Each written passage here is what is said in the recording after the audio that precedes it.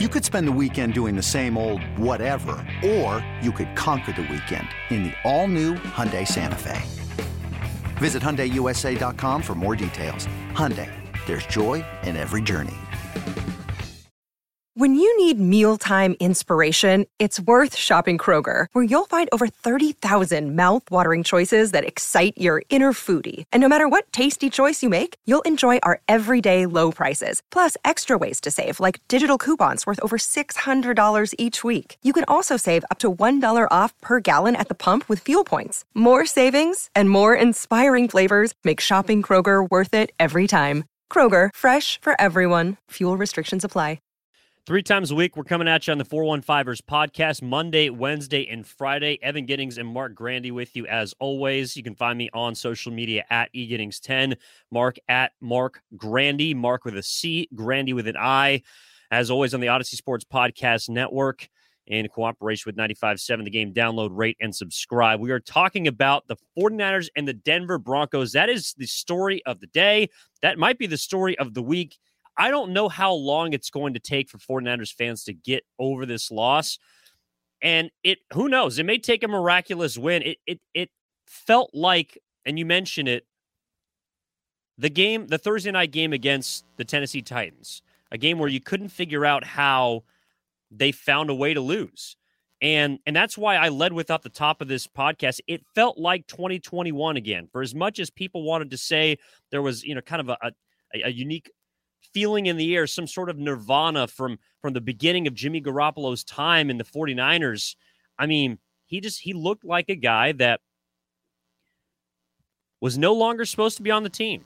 I mean, the only difference to me from last year to now is the fact that you don't have the shadow of Trey Lance, unfortunately, in the background.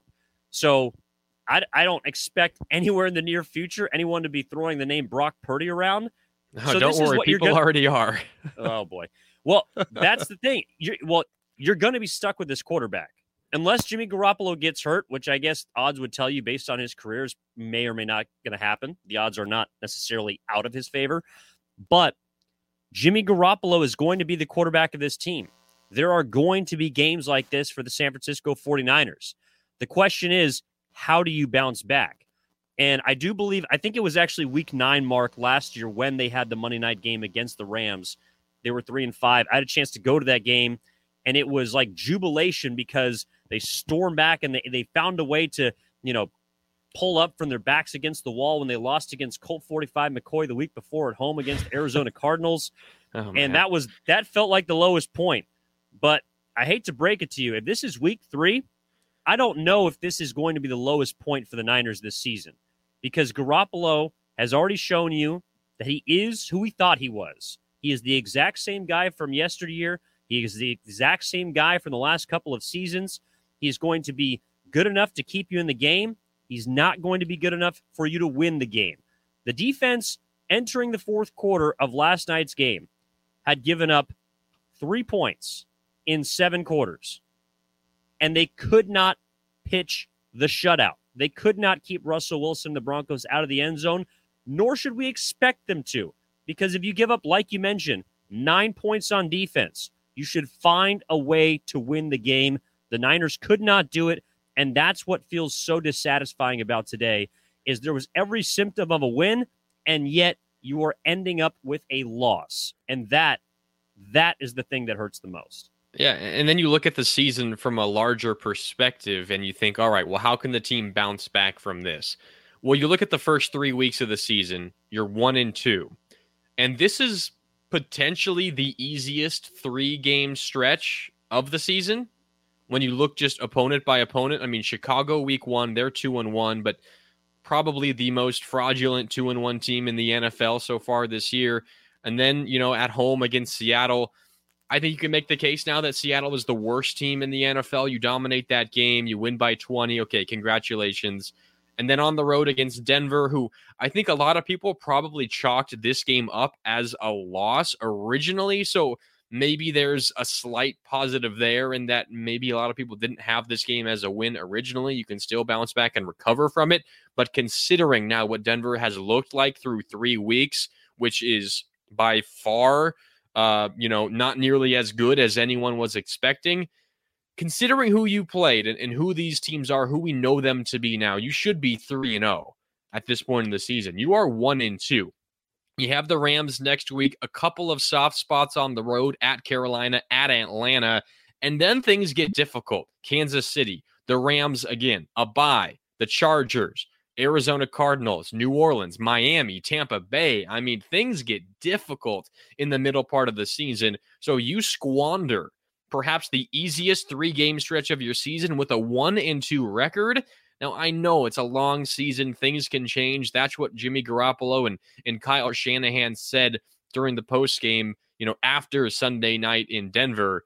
But my God, you're 1-2 against these 3 teams. That does not at all, make any fan confident in what's to come, because at the worst, you should be 2-1 after this 3-game stretch. You're 1-2. You somehow squandered the game in Denver.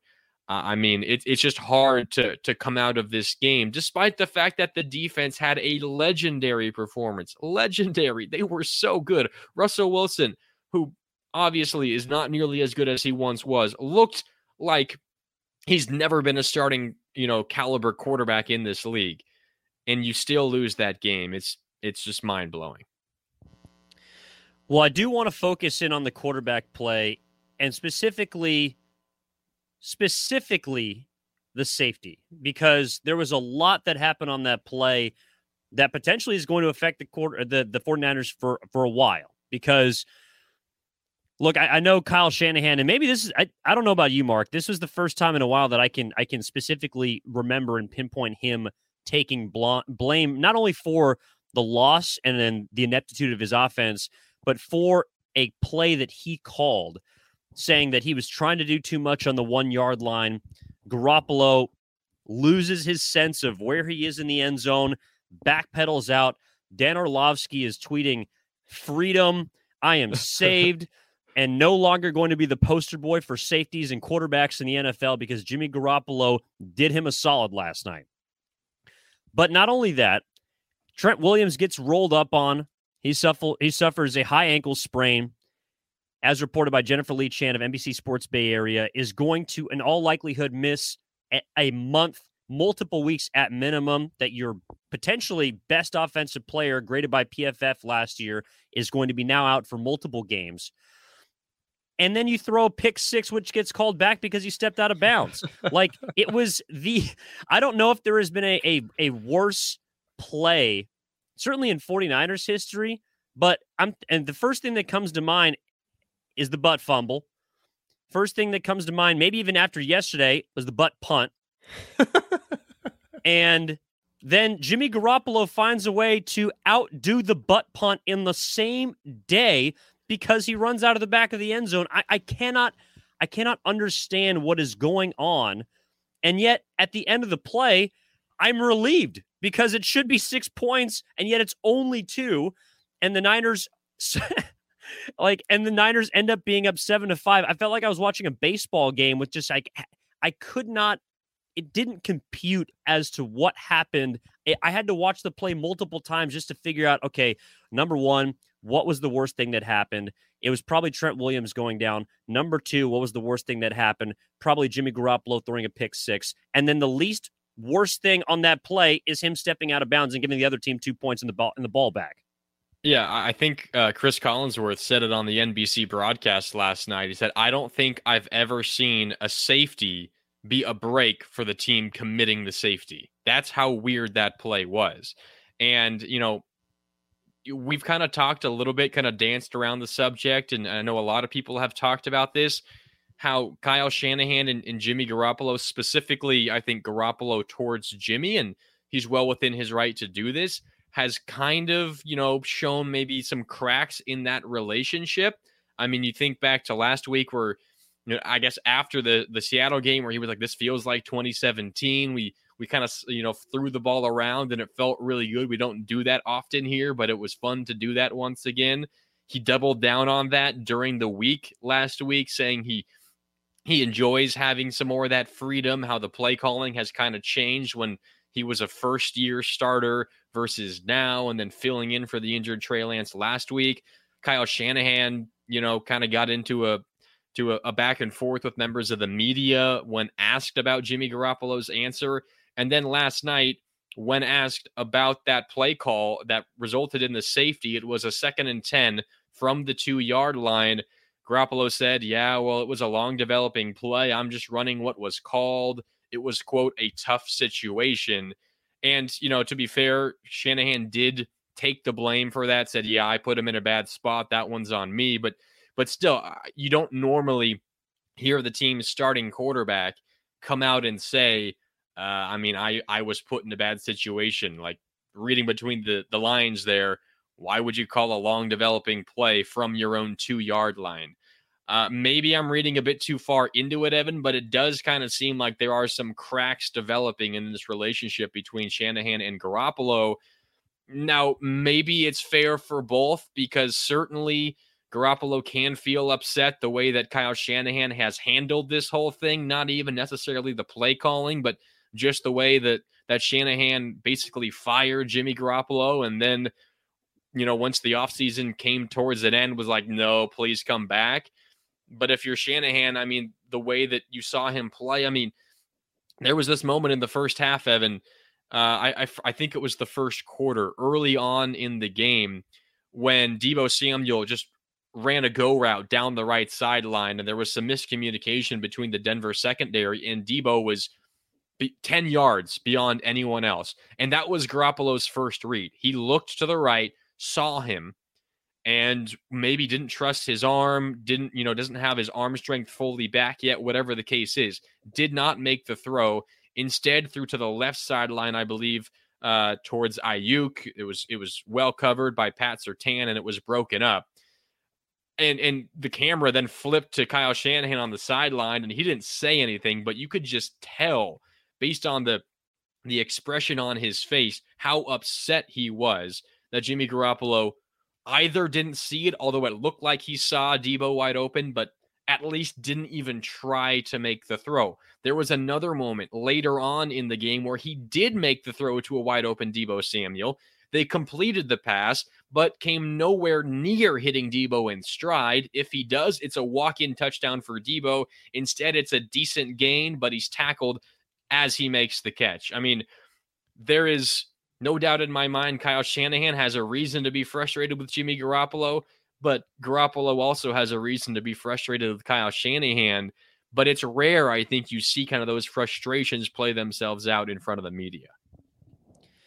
Yeah, and that is a relationship that everyone will have their eyes on as we move forward in this season, specifically because the 49ers may end up be parting with Jimmy Garoppolo at the end of this year, just like we thought that they were going to part with him at the end of last season, and then he makes his way back. I think Jimmy has reason to be frustrated with Shanahan going all the way back to March at the end of last year. Shanahan has his own reasons to be frustrated with Garoppolo as far as his play. But in a way, Jimmy G has also bailed Shanahan out just by being on this roster, because if he's not on the team, it would have been Brock Purdy last night, and we do not know how that would have went.